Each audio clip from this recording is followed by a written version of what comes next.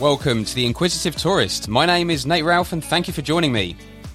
Have you ever been at the beach and admired those who seem to be able to almost dance on the water?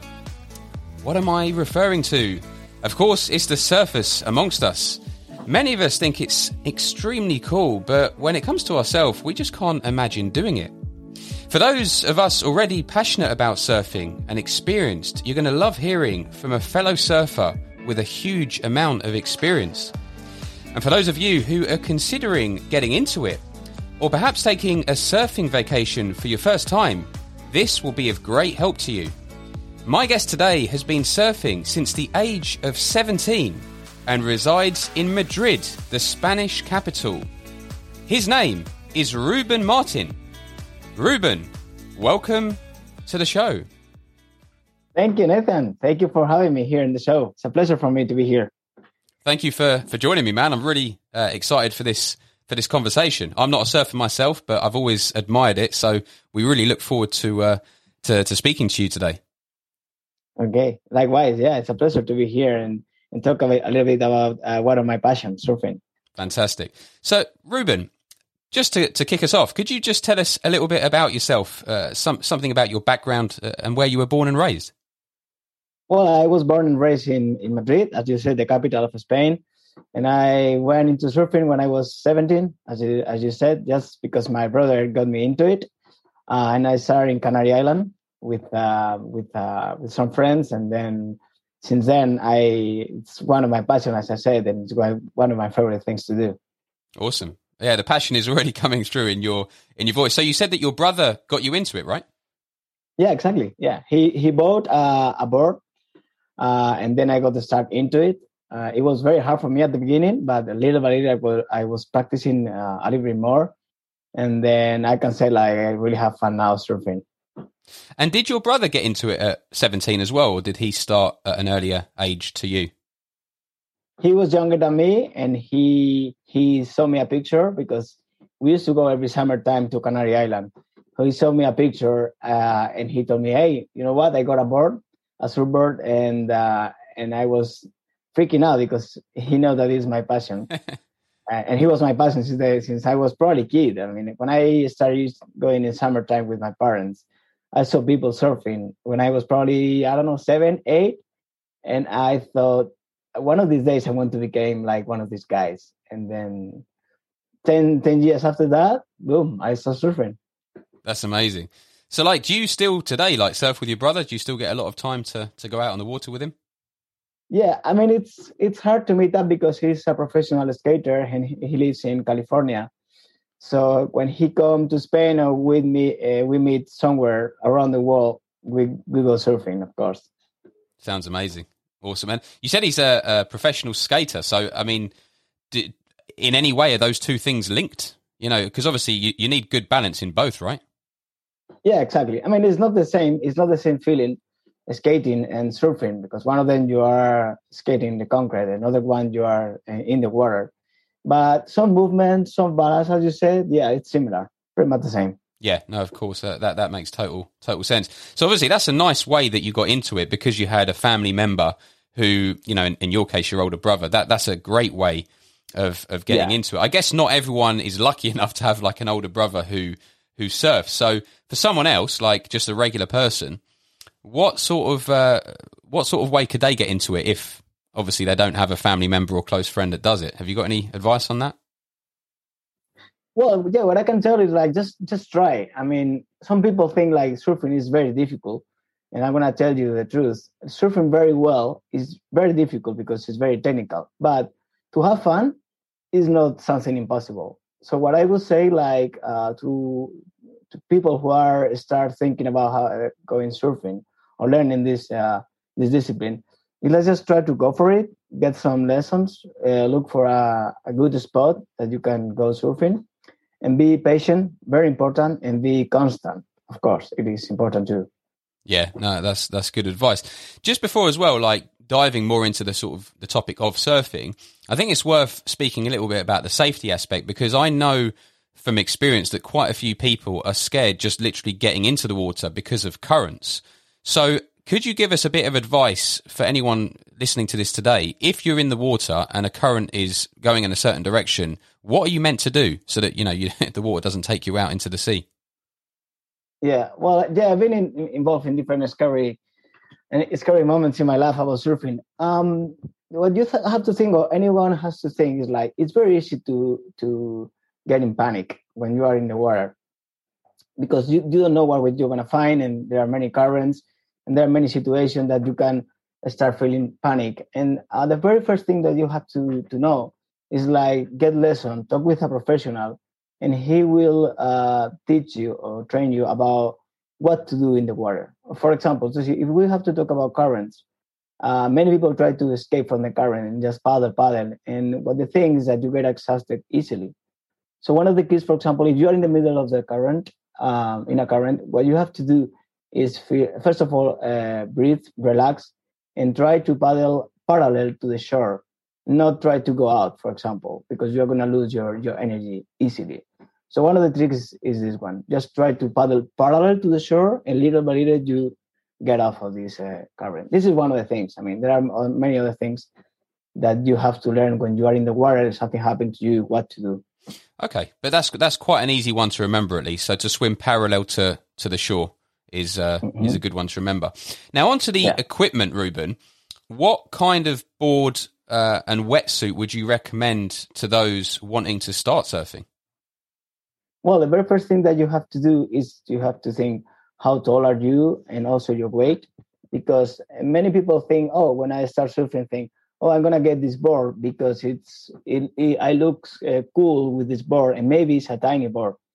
So very first thing that you have to do is like get a big board, maybe 8 or 9 feet, and foam. It has to be made by foam, and then this is the one that you have to start doing into surfing, because it has to float. So it has to be something like big, for you to start and to getting confident. So forget about be cool with this small board that the professional have and everything. So you have to get something practical for you, for your level. So just to go further on that point, are you saying that a professional board by definition is always a bit smaller than the 8 or 9 feet ones, 8 or 9 foot ones that, a beginner might have? Yeah, exactly. For you to have an idea, the professional, when the board that they have, the size is like 5 feet, maybe 5'10", 6'2", something like this. Wow. And they're small, and also you can size in liters, and maybe it's like 25 liters, 27, 30 liters. But for the beginners, it has to be 8, 9 feet, 40 liters, something like that. I suppose the I didn't know this at all, but I suppose, the way you're talking about it, the smaller the board, the smaller the contact surface area with the water, and so there's less resistance against the water, and you can probably go faster, right, and cut through the waves better.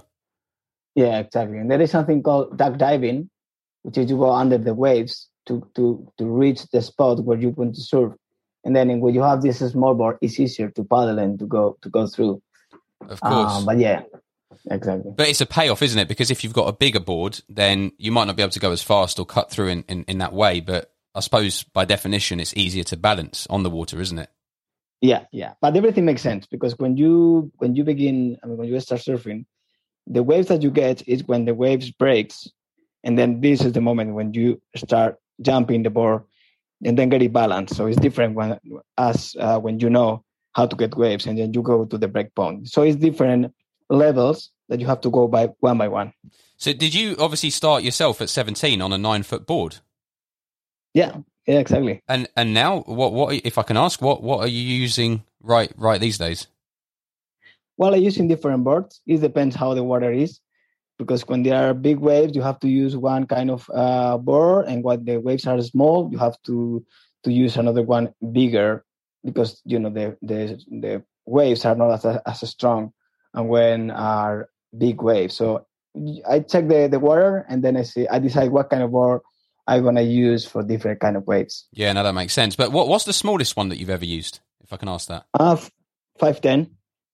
Yeah, 5'10" and 28 liters. It's one of my favorite size. Wow. Is that the actual? What is the smallest available board that any professional has ever used? Do you know that off the top of your head? Yeah, you can get like 4 something. It's one of the small ones that I've seen, and you can surf through. Yeah, Wow. So 4.7, 4.8. And when these professionals are doing these huge waves that we've all seen, those insane pictures that people just are totally baffled by, you know, where someone is surfing a wave like, 10 or 20 meters high or whatever it is, like, what sort of board would they be using for that kind of thing? Like 5 foot or? Well, it depending on the wave, but normally surfers go catch waves like maybe 2-3 meters high, something like that, and they used to go something between 5.8 and 6.2 more or less. And we're talking about big waves like in Portugal. Then it's a different size. It's a different board. It's totally different. But for you to know, like surf contest like around Europe, around the States, they go through this size 5.8, 5.10, 6.2, something like that. And what's the biggest wave that you think you've ever sort of experienced yourself? Have you got any idea in meters? Yeah, well, probably like between 3 and 4 meters. It was in Costa Rica, and I never forget this day. Oh, I bet. So, like, Ruben, obviously you started off with your older brother at the age of 17. He got you into it, but did you ever take professional lessons?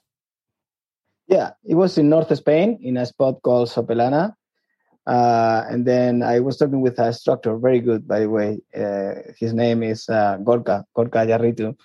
And then he started teaching me a few tricks here and there, how to catch waves, how to get balance. And when you are catching a wave, what you have to do, where you have to look at, where you have to put your weight, things like that. And I improved a lot when I was learning about him. Awesome. Do you know that if your instructor is still teaching today? Yeah, he's still he was teaching. He has his own school there in North Spain, and it's the same thing. Awesome. Well, maybe I can get those details for you, and I could leave his contact details in the show notes. So anyone listening who wants to check out Sopelana in north of Spain, they could perhaps go and check him out. Yeah, sure, no problem. Awesome. Mm-hmm. So, Ruben, how many classes do you think someone with an average skill set has to take to get to a good level in surfing? Yeah, well, it depends on every person. I've been teaching people, like, they get into surfing like maybe for about 30-40 minutes. It's easy for them to start, and then it's easy for them to improve. And some people takes more time than that. So on average, well, it depends on the person, but I would say maybe in a week you can start catching waves and getting good feelings and things like that. Yeah, I would say if anyone wants to start, I would encourage them to book, maybe go to a surf camp for a week, and then after a week, I'm pretty sure that the person can start having fun. Okay, and so that we've got an idea of cost, at least in Sopelana, do you have a rough idea, or can you remember how much the lessons were? Yeah, it was around. It was a long time ago, but it was around 20 or 30 euros for an hour, something like this. 20 or 30 euros. Okay. But that was a lot, obviously quite a few years ago, so maybe it's increased now. Probably a little bit. Yeah. But I suppose, I mean, you've already mentioned Costa Rica, so people who really want to get into this, they could perhaps dedicate, if they've got the ability, a couple of months, go to a destination that they can afford, and maybe, where the lessons are a bit cheaper, and they could really sort of go for it, full blown, to try and get good in almost like a crash course in surfing. Mm-hmm. But in terms of these lessons, like, how do they do it? Do they take you out into the ocean, or do they ever use those artificial wave machines?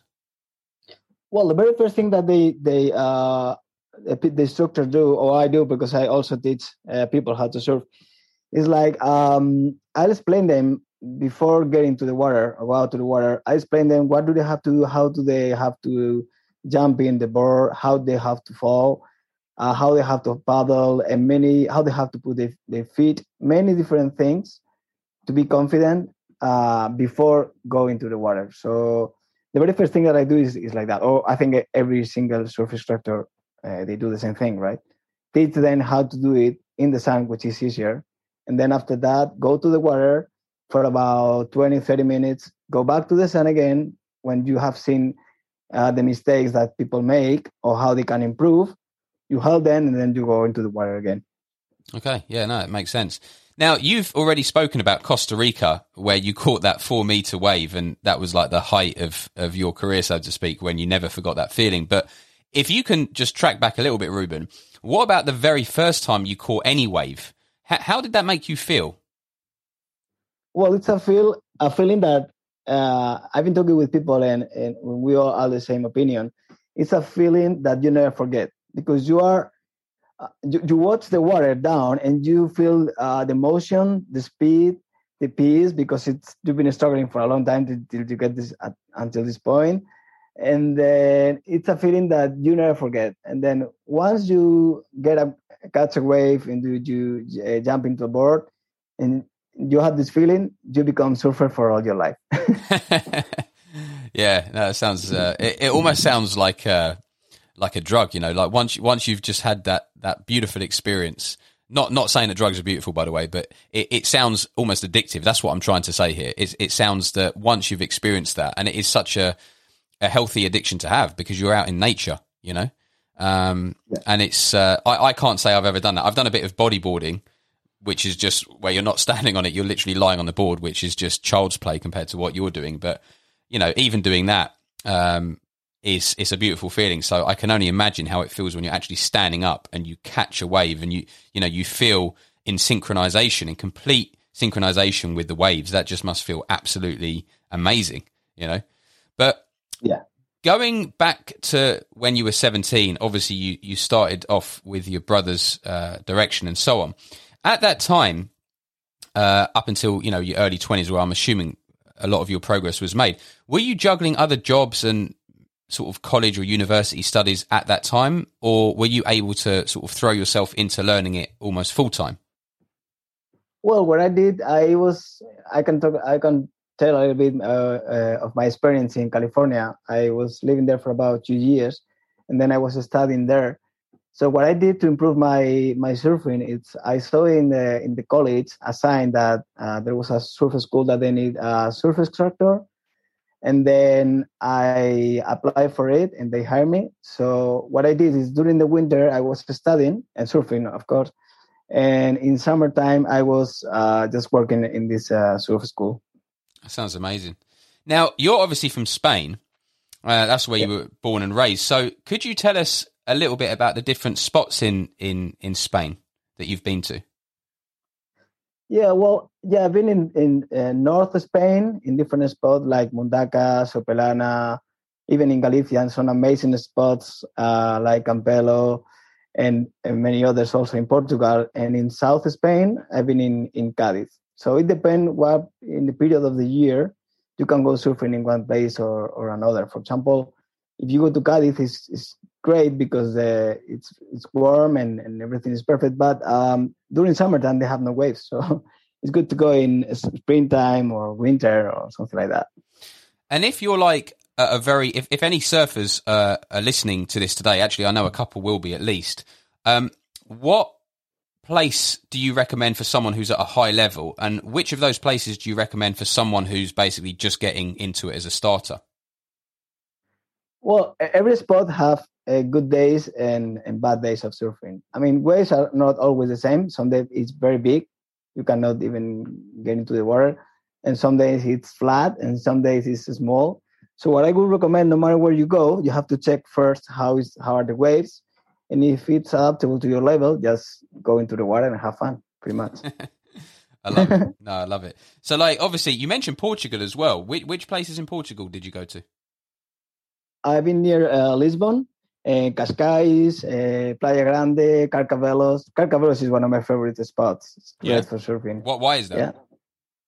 Because the beach is very big, and there are many spots when you can go surf, and when I went there, it's not very crowded, so I just had fun there. So out of all that, you mentioned it's not very crowded. Out of all the places that you've mentioned, did you mention Santander and Galicia? Yeah, Santander. So like, all these places, are they sort of at the time of year when it's good to surf? Is it rammed with people? Yeah, I mean, in these places, normally in wintertime, you can surf a little bit better because you cannot find like many people in the water.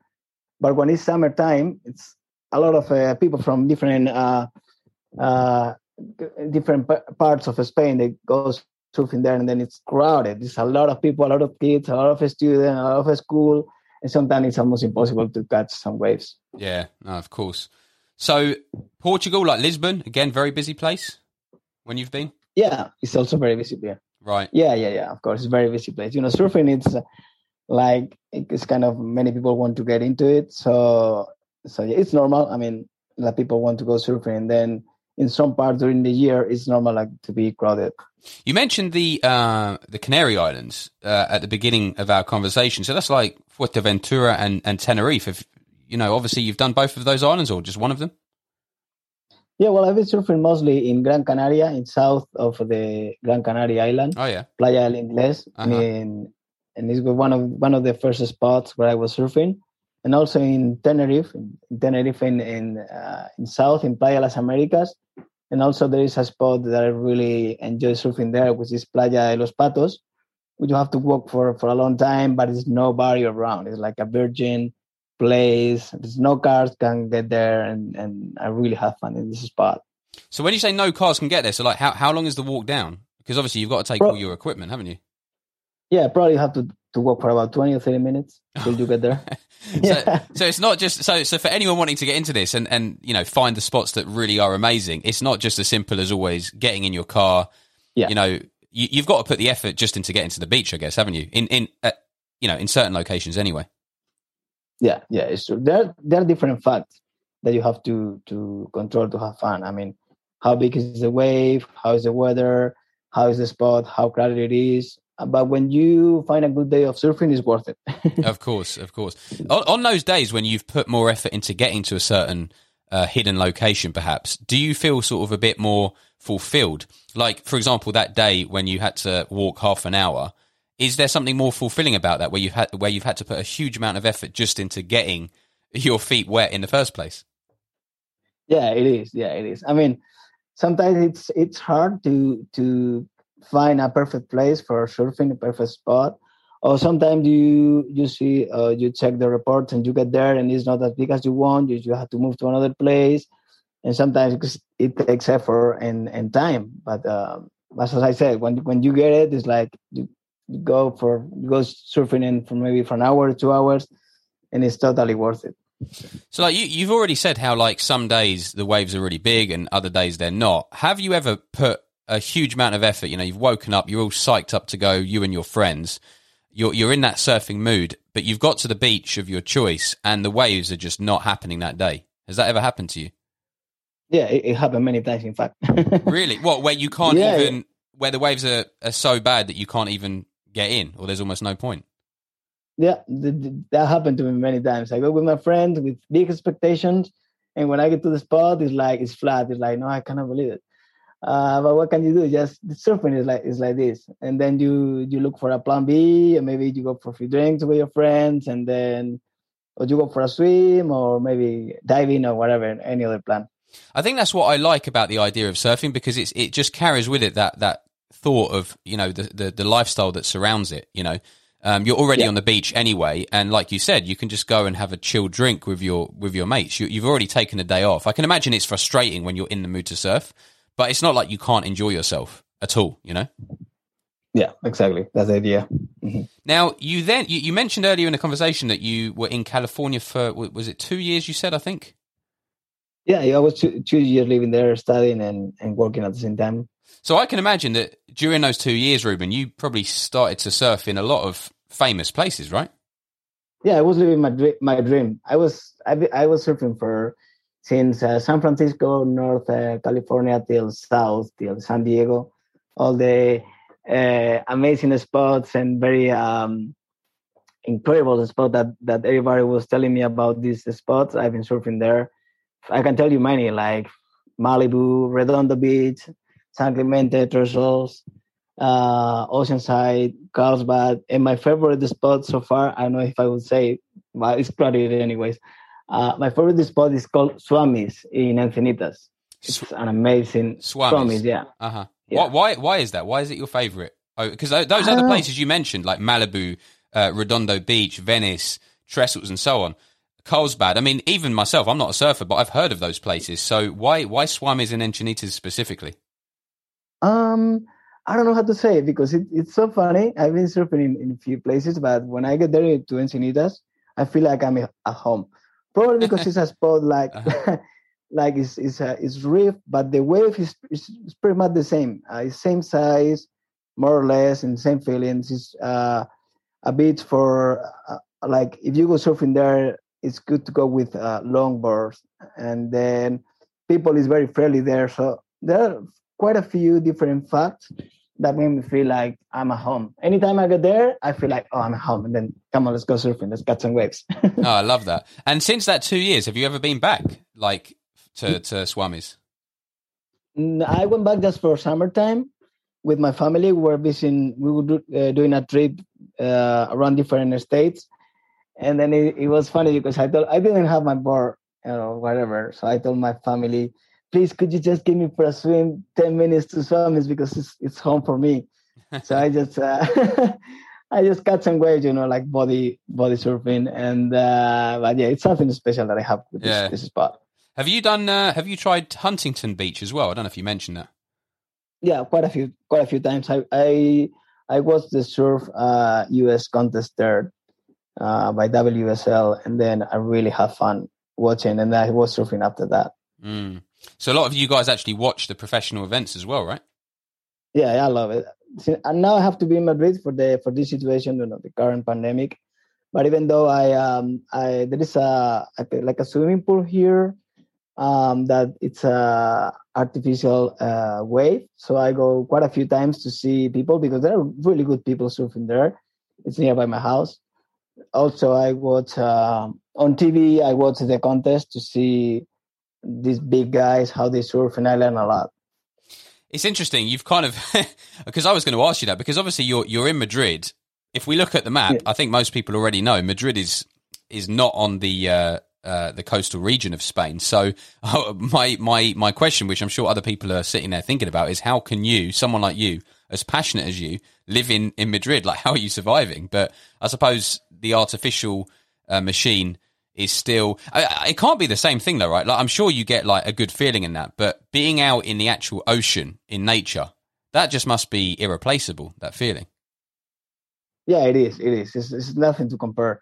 But I was struggling like every surfing living here in Madrid, in the middle of the capital of Spain, because we have the closest beach probably is like 4 hours driving, the closest spot for surfing.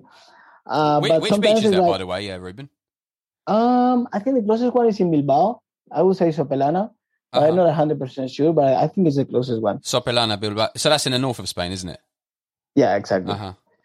So what you can do, my goal is to go back to live in the ocean and make a living out of surfing. But meanwhile, what I have to do is try to save money here, work in different things. I work like in events, sport events, which I really have fun. It's not surfing, but also it helps to do something and to keep you busy in order to reach my goal. Yeah, of course. Even if it's something not directly related to your passion, if it's going to ultimately help you reach your goal, then it's productive. Yeah. Where are you hoping to go, Ruben? You said a coastal region. Have you got any places in mind, or to go and live there? And make a living out of surfing. Where are you thinking?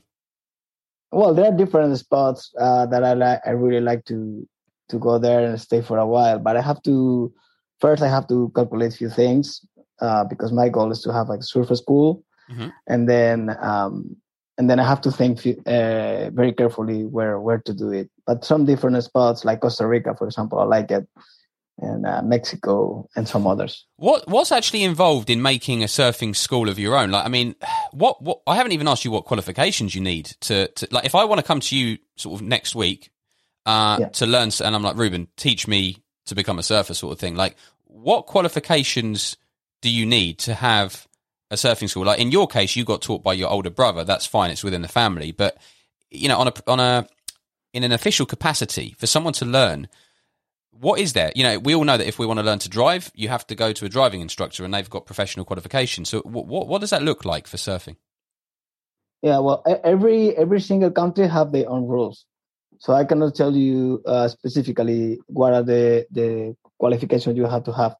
I know some here in Spain that you have to be an instructor, and probably some other countries they have another different ones.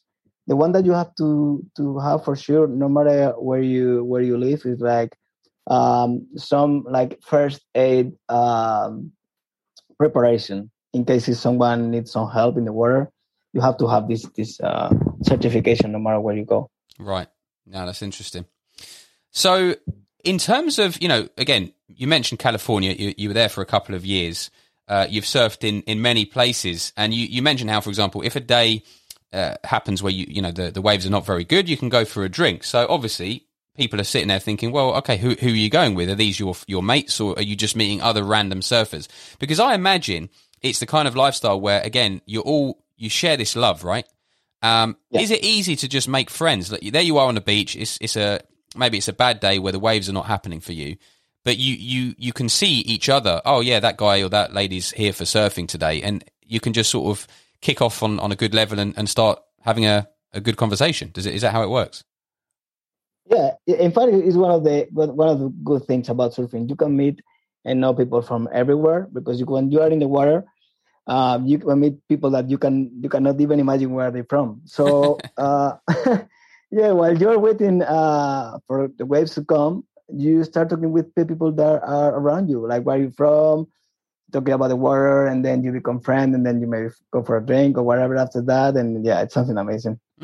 So, like, does it draw the same type of people with the same vibe? So you mentioned Swamis in Encinitas. Would that sort of draw the same type of people, the same vibe as, say, I don't know, Lisbon in Portugal, or Galicia or Santander? Well, it's different because what makes different is like it's where the people is from. Sometimes, if you go to some spots that it's maybe North Spain, people are very friendly but are very professional as well. Uh-huh. So it's different. Every single spot has people. Or if you go to Canary Island, for example, it's different because it's south. You know, and it depends also where are the people from, and you can have different vibes. Okay, that's good to know. You mentioned as well, going back to your California experience, that you were there for a couple of years, and you went to a surf school. What was that called? Surfing Fire. Surfing Fire. Yeah. Okay, that's a cool name. And you were working there as a teacher, right? Yeah, I was working there as a surf instructor because they need someone who teach and also speak Spanish. So all of my all of my mates, they were from California. Interesting. And then the thing that in California, one of the things they have is like some students from Spain, they go to a host family there for a month. Mm-hmm. So it was funny because even we were like very far away from Spain, I had the feeling that I'm here in Spain because, you know, when all of the students, all of the kids, maybe in their 15s. So these people were actually from Spain. They weren't just like Latin-speaking people from Mexico and, you know, Guatemala or somewhere. They're all specifically from Spain. Yeah. And you can tell, you know, because we in Spain, we are very, we are people that are very noisy people. We make noise. So when we were at the beach, you can see like people from Spain because they go, "Hey, you, give me the thing." So it's like, yeah, the Spaniards are here.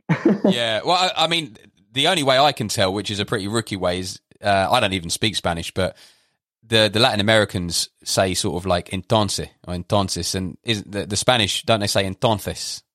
Yeah. So I think when you hear that word, you're like, yeah, they're from Spain, because it's like the thick,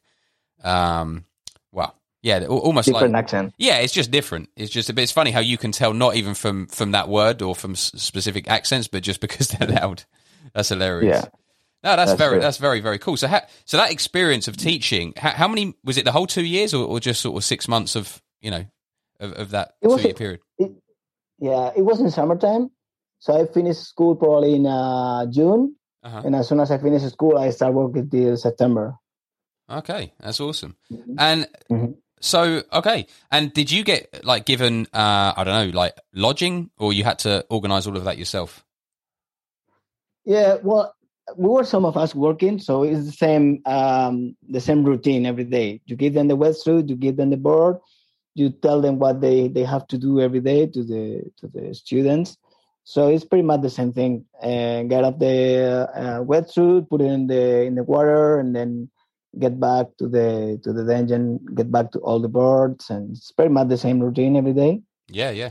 No, that sounds amazing. But it's good that you've had that experience because, you've said how you want to potentially set up your own surf school. Yeah. So the fact that you've had that experience, Ruben, is great because you've done that, and now I suppose you've learnt the ropes, and you'd know how to set one of your own up, which would be Yeah, an exactly. absolute dream. It helped a lot. It helped a lot I'll open the surfer school. It will help a lot all the experience that I had before. Yeah, for sure. I mean, if you go ahead and you achieve this, I'll have to have you back on the show where maybe we could speak about, where your surfing school is located, and then all the listeners can, either the ones who are already great surfers or the ones hoping to get into it, maybe they could even give you a visit at some point. So yeah, anytime. No, that's amazing. You mentioned Costa Rica. I've never been, but it's definitely on my list because I think it's one of the most naturally sort of like biodiverse countries in the world. Which part of Costa Rica did you go to, Ruben? I've been in both sides, in Caribbean side and also in Pacific side. I mean, I try to remember spots in Pacific side in Jacó, Playa Hermosa, and then in Caribbean side in Puerto Viejo, Punta Uva, places like that. Where were you getting the best waves? On which side? I would say in Caribbean side. Okay. Yeah. And that was consistently the case? Yeah, it was very, very consistent. I mean, Pacific side, they have an amazing spots too for surfing. But, one of these days that the waves are amazing in the Caribbean side, that really have fun. That's amazing. So in a place like Costa Rica, the places you were going, did you go to any sort of like, if I can use the word resorts, specifically for surfers? Or was it just like you'd pick a beach that I want to go there and check out the surfing, and then you'd have to sort of source your own hotel or Airbnb? Was that more the case? Yeah, it's more like an Airbnb when we book an Airbnb in any of these places, and then we were driving all around the coast to find different spots for surfing. Yeah, it's more like that. No, sounds absolutely amazing. Now, Ruben, I can't go through this whole interview without asking you this, and I'm sure a lot of the listeners are sitting there thinking, "Oh, why hasn't he asked this question?" So, what is the scariest experience that you've ever had when surfing? Well, I had many. I don't want to scare the listeners. No, but scare us, please. But I had many. One of those, for example, in California with big waves in Oceanside, which was one of the spots that I surfed. Uh-huh. My leash got broke, and I was just in the middle of the ocean. And then my board, you can get straight to the shore. You said your knees broke. No, my leash. The leash is this thing right, that sorry, this kind of rod that you put in your ankle. Oh right, yeah, of course, yeah. And then the board obviously goes with the wave, and then straight to the shore, and then you are in the middle of the ocean with big waves, and then I had to paddle all the way. And there are so many others. I got cut with the fins, and then many others. I got hit by a rock in Portugal. And many other things. I mean, nothing like very big, unfortunately. But this things happen, when you are in the water, you know that something can happen. So the thing is, like, as I said before, be very conscious of your surfing level, and then do one thing or another. And if you have any doubt that you are not sure if you are going to be safe getting into the water, don't do it. Yeah. That's my advice. Uh-huh. That first experience that you told us about, how long did it take you approximately to get to safety? What experience you mean? Yeah. When it snapped, how and you were on your own with the big waves. How long did it get you to get back to shore? Probably about 20 minutes swimming. Are you serious? Yeah. And did you lose your board, or were you able to get it back? Oh, but my board was there waiting for me, but without a leash. Okay, so the current had taken it back, but then you 20 minutes. Oh my goodness me, yeah, that must have been terrifying. So you've got to kind of be a strong swimmer. Let's be honest. If you want to get into surfing big time, you've got to be a strong swimmer. Yeah. I swim every year, no matter where I am, and I go maybe 2-3 times or 4 times a week. I go to the swimming pool, indoors sometimes in winter, and I go swim because I want to be prepared for these things. So if, again, we've had a great conversation, and I'm sure a lot of the surfers are listening to this thinking, right, taking notes of places that they can try out, especially once the pandemic fully lifts with its restrictions and so on. But if someone is sitting, listening to this, and they're thinking, yeah, you know, Ruben has convinced me now, I really do need to get onto this surfing thing, because I know that for a fact there's a lot of people that have thought about it, but for one reason or another, it's just too daunting. So what sort of words of encouragement can you give to those people, and what practical advice can you give them to start as soon as possible? Well, what I would tell them is just go for it, because surfing is one of the things that you just have to go for it, and it's very rewarding because all the feelings that you have when you learn, and be constant, don't give up. And one of the most important things is that, have a good instructor that is with you all the time, is with you in the water when you have a certain level of catching waves. And most important things, have a good wetsuit to don't get very cold when you're into the water. And the most important thing, get a proper board for your level. If you are a beginner, big board. A lot of leaders, no matter what, or something like can float, and you can feel confident for the beginning. Yeah, it's probably good to not try and jump your level just to stay balanced, you know, because if you can stay balanced with the big board, it's still going to give you that nice feeling, isn't it? Yeah, exactly. No, that's awesome. Yeah. Well, now, Ruben, it's been really cool having you on. You've given us a cool insight into the world of surfing, and obviously, many surfers are going to be able to connect with a lot of what you've said. Maybe they've even been to a lot of the places that you've spoken about, and it's just going to reinforce their love of the sport. But I also think that you've inspired so many to give surfing a second thought that it deserves. You know, it's never too late for them to get started. So, yeah, Ruben, I really appreciate you coming on, man. Thanks so much. Thank you. It's been a pleasure for me to talk to you, and thank you all the listeners. And it's been a blast to be here. Awesome. Well, maybe when you start that surfing school, I'm going to have you back on, right? Yeah, let's go for it. Also, you can come and surf with me and with us. Absolutely. Well, my guest today was Ruben Martin from the Spanish capital of Madrid. In the words of many a poet, it's never too late to start. So if you've ever had the urge to start surfing, but you've never had the confidence, I hope that Ruben, through today's episode, has inspired you. I'll link in the show notes all the recommended places that Ruben spoke about in Europe, in California and Costa Rica. And I'll also leave the notes to his surfing instructor in the north of Spain. In case you're there, maybe you could check him out as well. If you've enjoyed today's episode, please do share it with a family member or friend who you think would get something out of it. My name is Nate Ralph, and you've been listening to another episode of The Inquisitive Tourist.